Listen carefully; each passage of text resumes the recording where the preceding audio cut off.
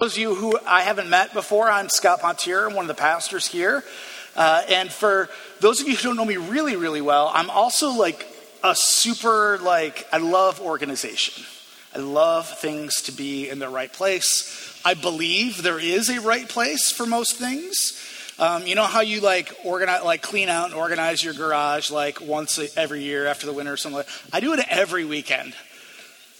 Every single weekend. This place that you're in right now, there is a right place for every single cable and cord behind that curtain. It's just the way I function. And so if you've been around here for a while, we've been talking about the book of Genesis together ever since January. And today we're actually in the final chapters of Genesis. And when I read through Genesis, I sort of ask a question if this is a book of foundational stories, if this is God's foundation for his people that sets them up with the right ways to live, the right ways to interact, the right ways to be, why do we need the rest of the Bible? What's the point of this whole thing if we all figured it out in Genesis? And then I start to realize, because things are still broken. Things are still in places they shouldn't be. It still isn't kind of working the way God set it out to be. In fact, as you read through Genesis, you see that God sort of reorganizes the garage a couple of different times, doesn't he? You know, he starts out with Adam and Eve in the garden, and eventually that just doesn't pan out the way he designed. So he has this flood and Noah, and that doesn't kind of work exactly the way we want it to. And so then we get this family, Abraham, Isaac, and Jacob, and that doesn't exactly pan out in the way it should be, and that eventually turns into this nation, and eventually we get to Jesus on the cross. We just sang about this salvation we have through him. It just sort of feels like God's reorganizing the garage often. And so it raises all these questions for us today. Right? Why, if this is supposed to be the answer to all the problems, if this is supposed to be God putting things right, why do we still have brokenness today? What is the point of the brokenness that shows up in our lives today? Why do bad things happen to good people? Why does goodness not always get goodness in return? Why does brokenness still shape so much of our lives? Broken homes, broken families, broken marriages, broken self-identities, broken hearts. So the question I'm asking as we close the book of Genesis together is, how are we supposed to move forward if that is our reality? How are we supposed to continue to live into the God of the promise, to continue to live into the salvation of the cross, if our reality is still so shaped by brokenness? And as I've often said about the Bible, one of the things I love about the text is that most of the Bible is filled with stories of people just like you and me.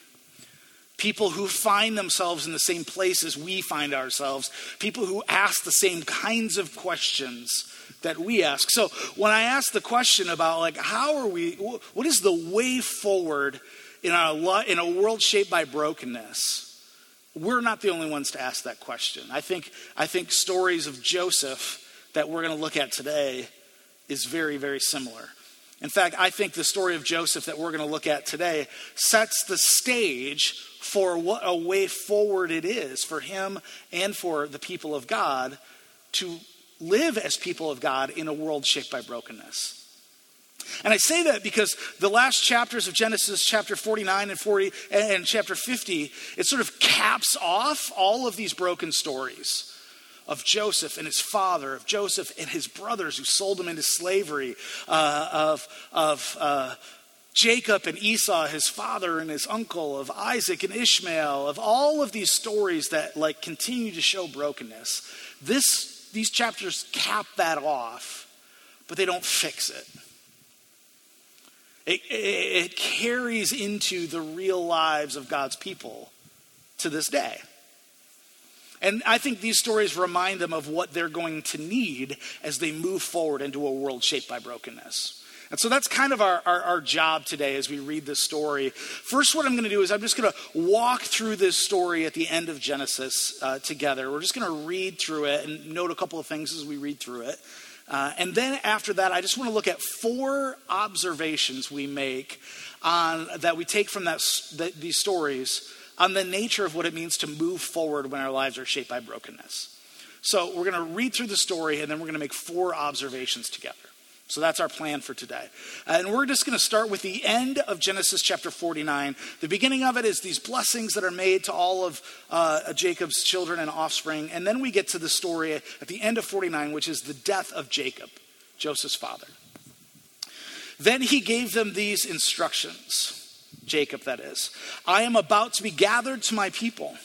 Bury me with my fathers in the cave in the field of Ephron the Hittite, the cave in the field of Machpelah near Mamre in Canaan, which Abraham bought along with the field as a burial place from Ephron the Hittite.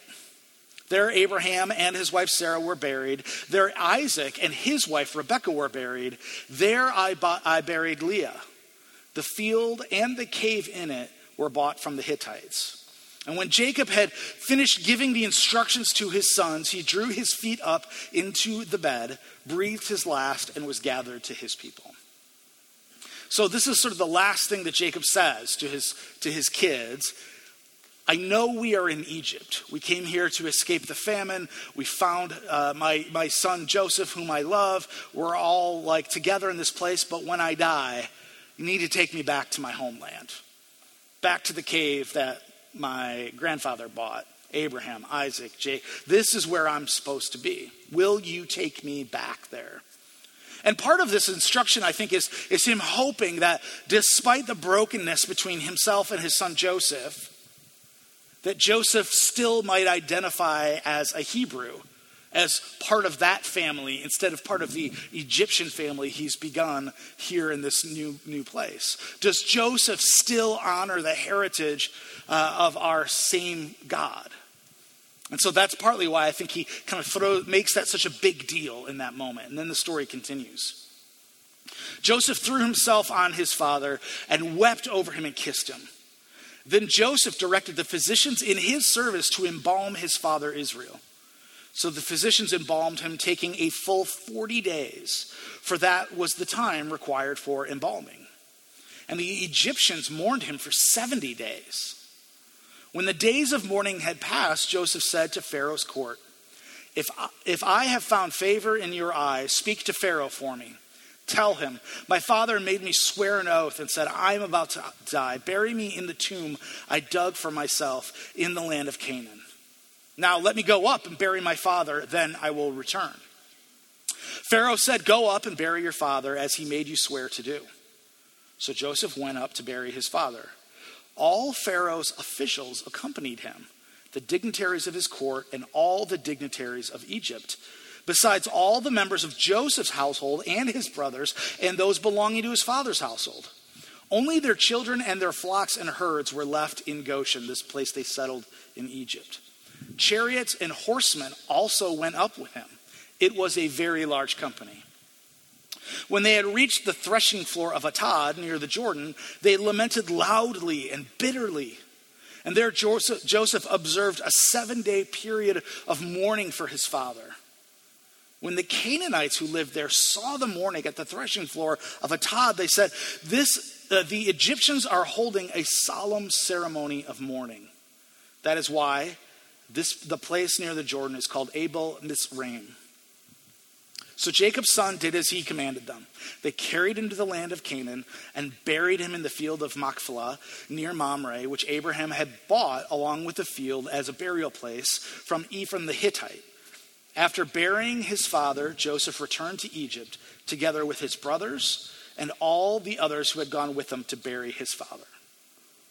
So that's the story of Jacob's burial. We have a few verses of his death and the promise that he made his kids swear to him. And then we have this whole story about the funeral. Now, Jacob was the father of Joseph, but to put this in context even more, he was the father of the man who saved the world. right? Joseph had ensured that Egypt would store up all of its grain in preparation for this great famine. And Egypt became this blessing to all these peoples throughout the world and saved countless lives. Joseph was a hero. Joseph was Egyptian royalty, and Jacob was his father. And so, the story tells us that Jacob, when he dies, is embalmed like Egyptian royalty, the full 40 days. His funeral is this Egyptian state funeral with chariots and officials and horsemen.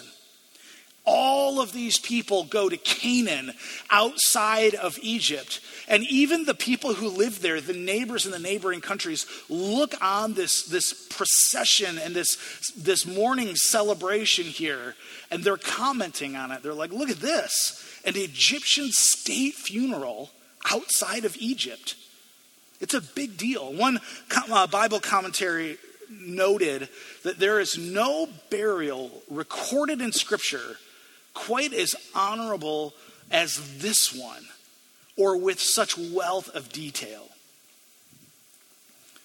But amidst all of this Egyptian, right, this whole story just screams of Egyptian state funeral. Amidst all of that Egyptian culture, the core of this story is that the son fulfills the father's request.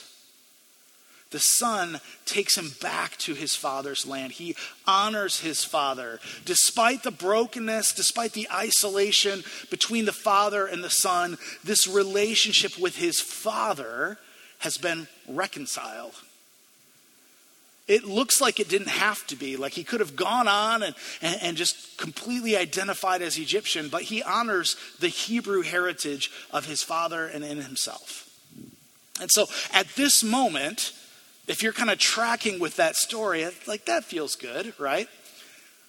The big tension in the text that lies underneath all of this is, okay, well, he found some reconciliation with the brokenness with his dad. What about his brothers? That is the question. If you're reading and tracking this story as a Hebrew thinker, you're going, oh, wow, that's great. Dad and Joseph, will that reconciliation happen with his brothers who did such pain and harm to him? So we'll continue. Now we're in chapter 50. When Joseph's brothers, now we switch to the brothers. When his brothers saw that their father was dead, they said, what if Joseph holds a grudge against us and pays us back for all the wrongs we did to him? So they sent word to Joseph saying, your father left these instructions before he died. This is what you are to say to Joseph. I ask you to forgive your brothers the sins and the wrongs they committed in treating you so badly. Now, please forgive the sins of the servants of the God of your father. When their message came to him, Joseph wept. His brothers then came and threw themselves down before him. We are your slaves, they said. So the brothers are not dumb, right?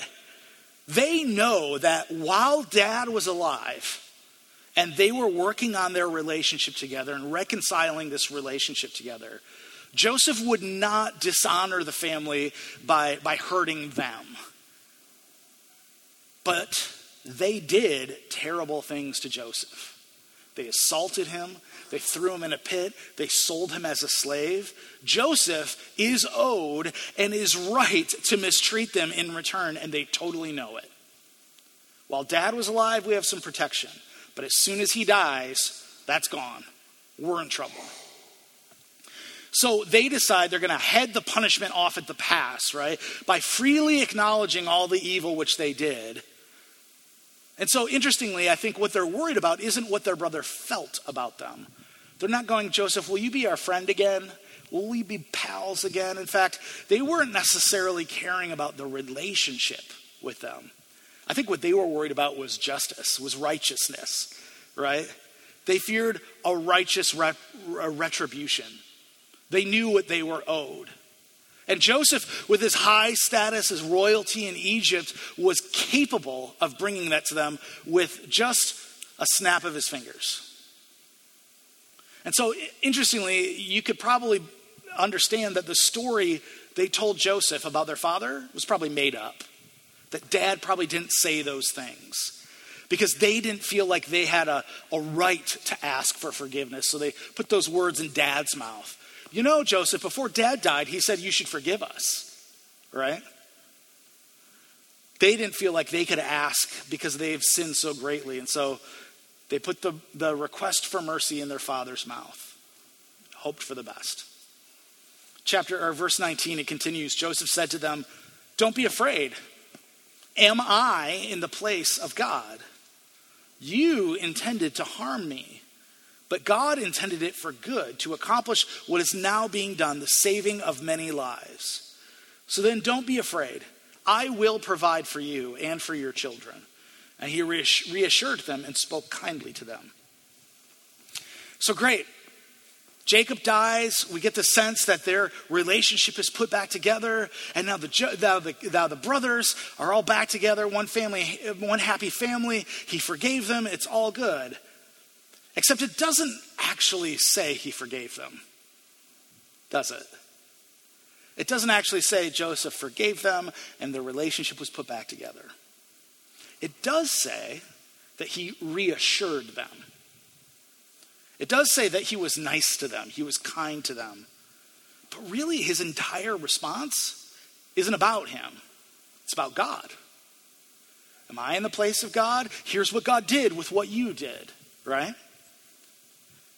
Interestingly, the idea of forgiveness in the Bible comes from a Hebrew word conveying like an actual physical action of lifting up or taking off. And it's used kind of in this context of taking up a weight off of someone's shoulders. And so when the brothers are asking for forgiveness from Joseph, they're saying, will you take the guilt off of us? We feel terrible about what has happened. Can you just make it so we don't feel that way anymore? So while at this point it doesn't seem clear that he's restoring their relationship together, it does seem clear that he's trying to address the weight that they feel. And basically saying, it's not me that you need to be forgiven by. It's God. And I'm not God. So this guilt you feel, it's actually not about me. That's between you and God. I'm not in that place. So he kind of just throws the question back to them, since this business of forgiveness is really between you and God. So he kind of lifts that a little bit while also pointing them back towards God. And then the story goes on. Joseph stayed in Egypt along with all his father's family. He lived to 110 and saw the third generation of his son Ephraim's children. Also, the children of Machir, son of Manasseh, were placed at birth on Joseph's knees. Then Joseph said to his brothers, I am about to die, but God will surely come to your aid and take you up out of this land and to the land he promised on oath to Abraham, Isaac, and Jacob. And Joseph made the Israelites swear an oath and said, God will surely come to your aid.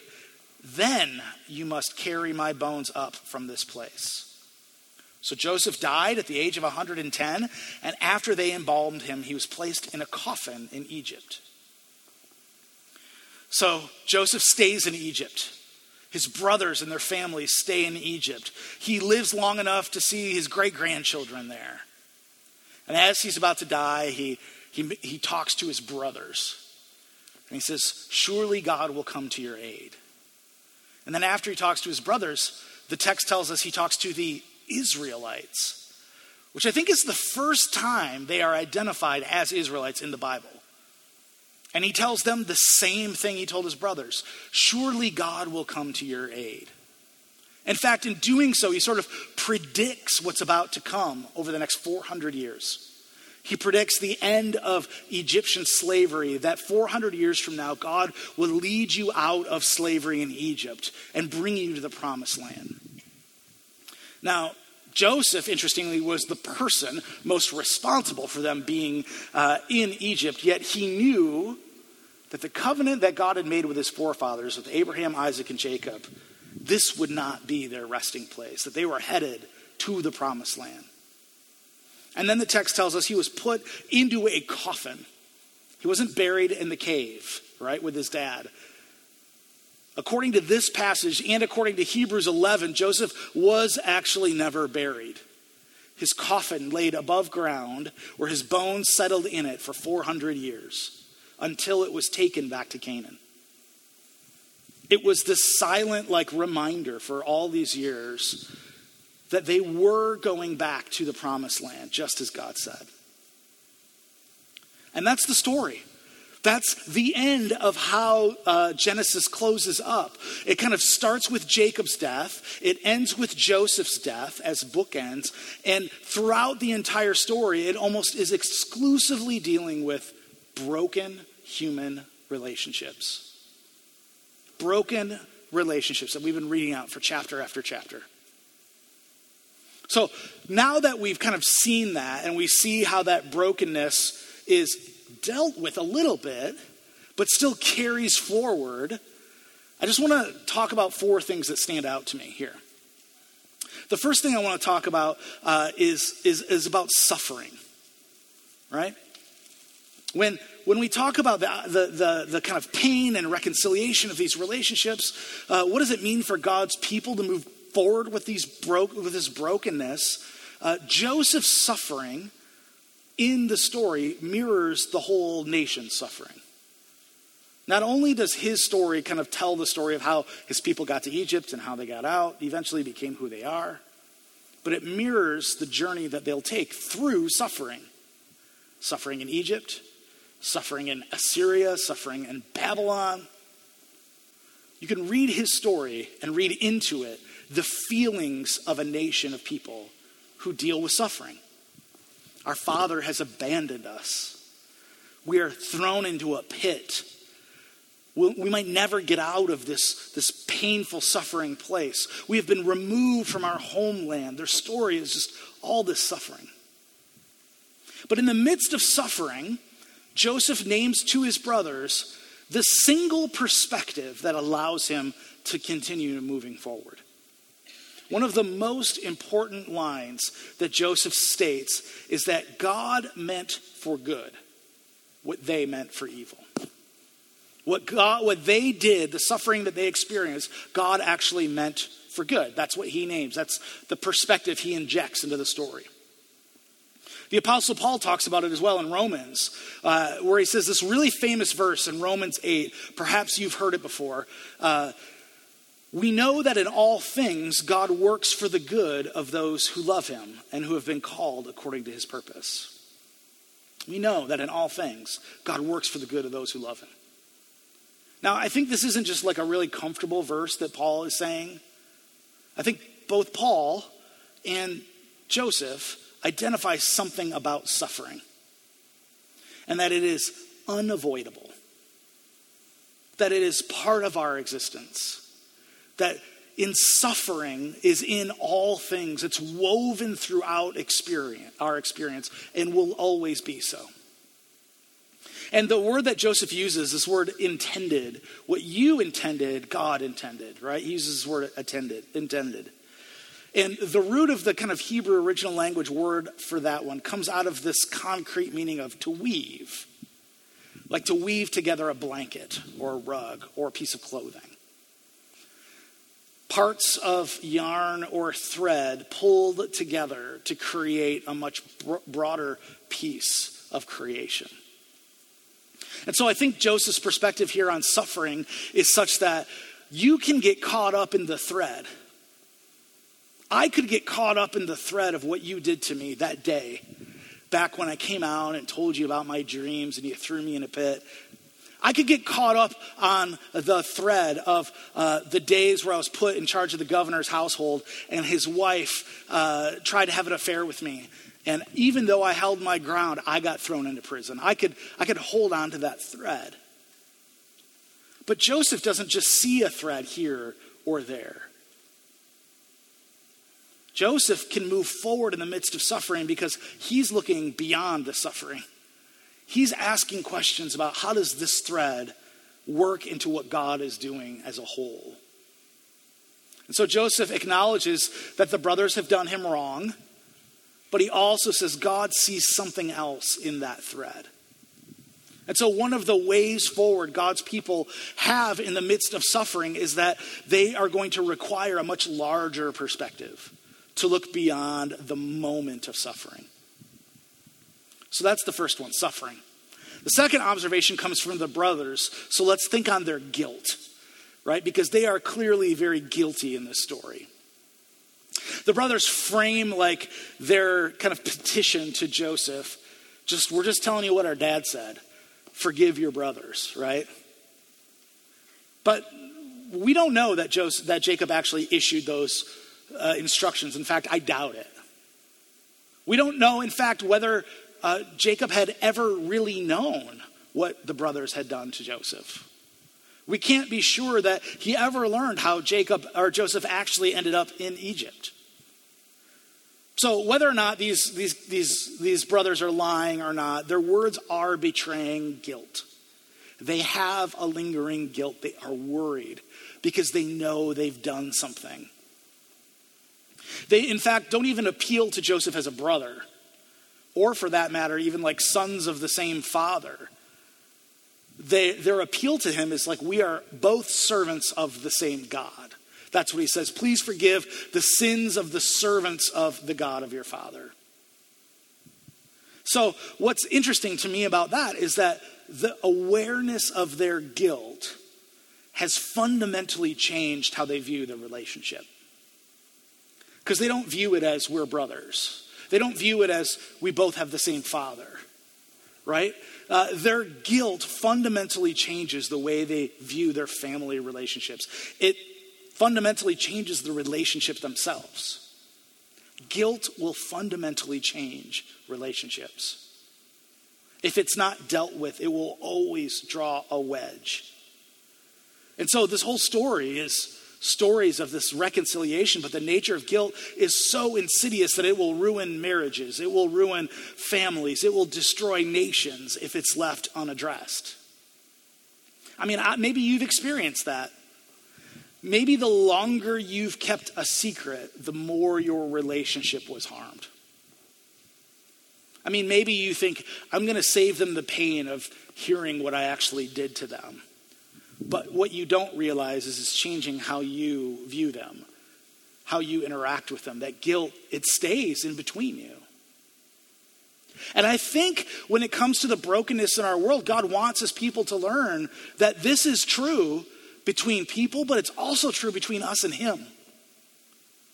It's why he constantly invites us to confession, to confess our sins to him, because the way forward requires confession and the removal of guilt out of relationships. So suffering is always going to be with us, but the way forward is going to be a perspective that's much larger than the single thread of pain. And then guilt is also going to be part of our relationships between each other and between us and the Lord. But dealing with it, confessing that, is going to be our way forward. And then so my third observation is on forgiveness and justice in particular. These two things are really intertwined. We've actually talked about forgiveness a lot throughout the Genesis series already because people keep doing things to each other in the story. They keep hurting each other.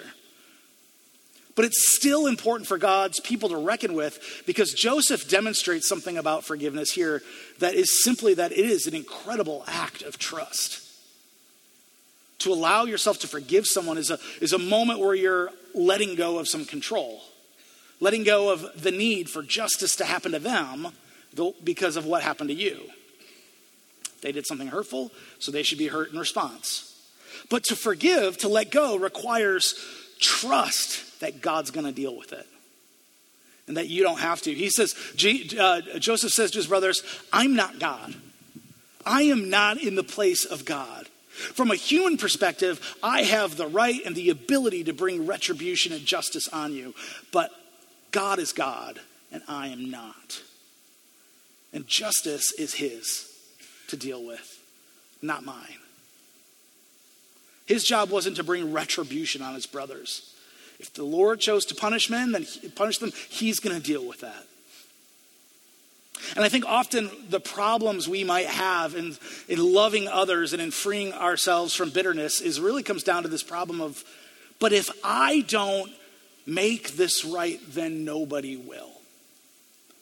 If I don't teach them that's not how you treat people, then they're just going to keep doing it. If I don't get justice here, then it'll never happen. And it's this problem of knowing who God is and trusting him to be who he says he is. So the way forward for God's people in the midst of brokenness is to remember who God is and to trust that he's going to be who he says he is. So that's the third one. And then for the fourth one, let's think on freedom for a moment. Why did Joseph not have his bones buried with Abraham and Isaac and Jacob? Instead, he's got his bones resting in a box for everyone to kind of walk by, instead of the cave of the patriarchs in Mamre. I mean, that's odd to me, because they made it such a big deal. Like, Jacob was so insistent on it. It was such a big deal to him. Like, hey, listen, if you're going to honor our family legacy, this is where we get buried. And we start the story with this reconciliation with his dad. We thought they were on the same page. And yet he explicitly stays in Egypt. As long as they are in Egypt, he stays there. On display in this coffin that reminds him of the promise. God will surely come to your aid. And then you can carry my bones to the place. Now, I don't know if this is Joseph with like some premonition or future knowledge. Clearly, he's had dreams in the past that kind of indicate what might happen. I don't know if this is just the author of Genesis taking some liberties to set up as a precursor for what happens between the end of Genesis and the beginning of Exodus and their enslavement. But I do know that the text chose to tie Joseph and his death directly to the liberation of God's people from Egypt. Amidst all the guilt, amidst all the suffering, all the brokenness of these people and their relationship, in his death, Joseph still points them towards wholeness. He still points them towards reconciliation. He does it with his dad. He does it with his brothers. And then he reminds them, as I die, no matter how long it's going to be, God will surely come to your aid. God will surely recognize you. As long as my bones are here, my coffin will stay here as long as it takes for freedom to come. My bones will not rest until these people are free. That's kind of what he's saying. Together in the place that God promised us. And so it seems like Joseph is giving one final lesson to God's people who live in the midst of brokenness. That God's playing the long game, much longer than you or I can kind of comprehend. And he wanted his life to be part of a legacy that comes after him. And I got to confess that that's not how I live, right? Often my way through a problem or suffering or pain is what gets me the short-term relief. Can I just hide my guilt and not deal with the pain of my own problems? Can I just move away from the brokenness and like ignore it and pretend it's not there? But God's people need to know that God is always, always, always moving them towards freedom. He's always playing the long game. He's always moving us towards reconciliation and towards wholeness, even if in the moment it doesn't feel that way. Even if in the moment it feels like, but I'm dying in Egypt. This ends this book that is the stories of the beginnings of God's people. And in fact, this kind of iteration, this week of God organizing the garage started way back in Genesis 12. Genesis 12 verse 3, where God makes a promise to Abraham, who at this point is the only Hebrew. It's just Abraham. And he says, I will bless those who bless you, and whoever curses you, I will curse. And all peoples on earth will be blessed through you. I am moving everyone towards freedom and wholeness. And all throughout these stories, God is forming these people. He is shaping them. He is moving them closer to that moment. And here at the end of the book, there's still so much for them to learn as his people. And they must wrestle with the reality that suffering will always be with them. But the way forward is to have a much larger perspective on pain. And they must wrestle with the fact that guilt will forever alter their relationships with each other and with him. But the way forward is confession and bringing it into the light together. And here at the end, they must learn and wrestle that forgiveness and justice require an incredible act of trust, and that the way forward is to let God be God and trust him to be who he said he's going to be. And they must learn that God is always going to be moving them towards freedom, and that his people can do that too. That the way forward is that we don't let our bones rest until all people on earth are blessed through God's people. When I look through the book of Genesis, as we have been for the last 9 months, it's all brokenness and it's all reconciliation. All of it. Suffering will be there. Guilt will continue it. Forgiveness is our job. Justice is his job. And he's not going to rest until it all gets put back together. That is the way forward for God's people. That is the way forward for us. So my encouragement for us today as a people who still live in a world and lives shaped by brokenness, that God's moving us towards something more, and that how we function in that is the promise that God has given Abraham way back in chapter 12. Let's pray together. God, thank you for a reminder of who you are and a reminder of who we are, God. We are a people shaped by brokenness. We are people who have been hurt. We are people who will hurt. And yet in the midst of that, God, you do give us a way forward. You do invite us to join you in blessing the world, God. You do not stop until we all are moved towards freedom. And God, we are so grateful for that today. So we humbly ask that we may find ways to confess our guilt, that we may find ways to take your viewpoint of our suffering. God, that we may trust you instead of ourselves to bring this all towards wholeness. We pray this in Jesus' name. Amen.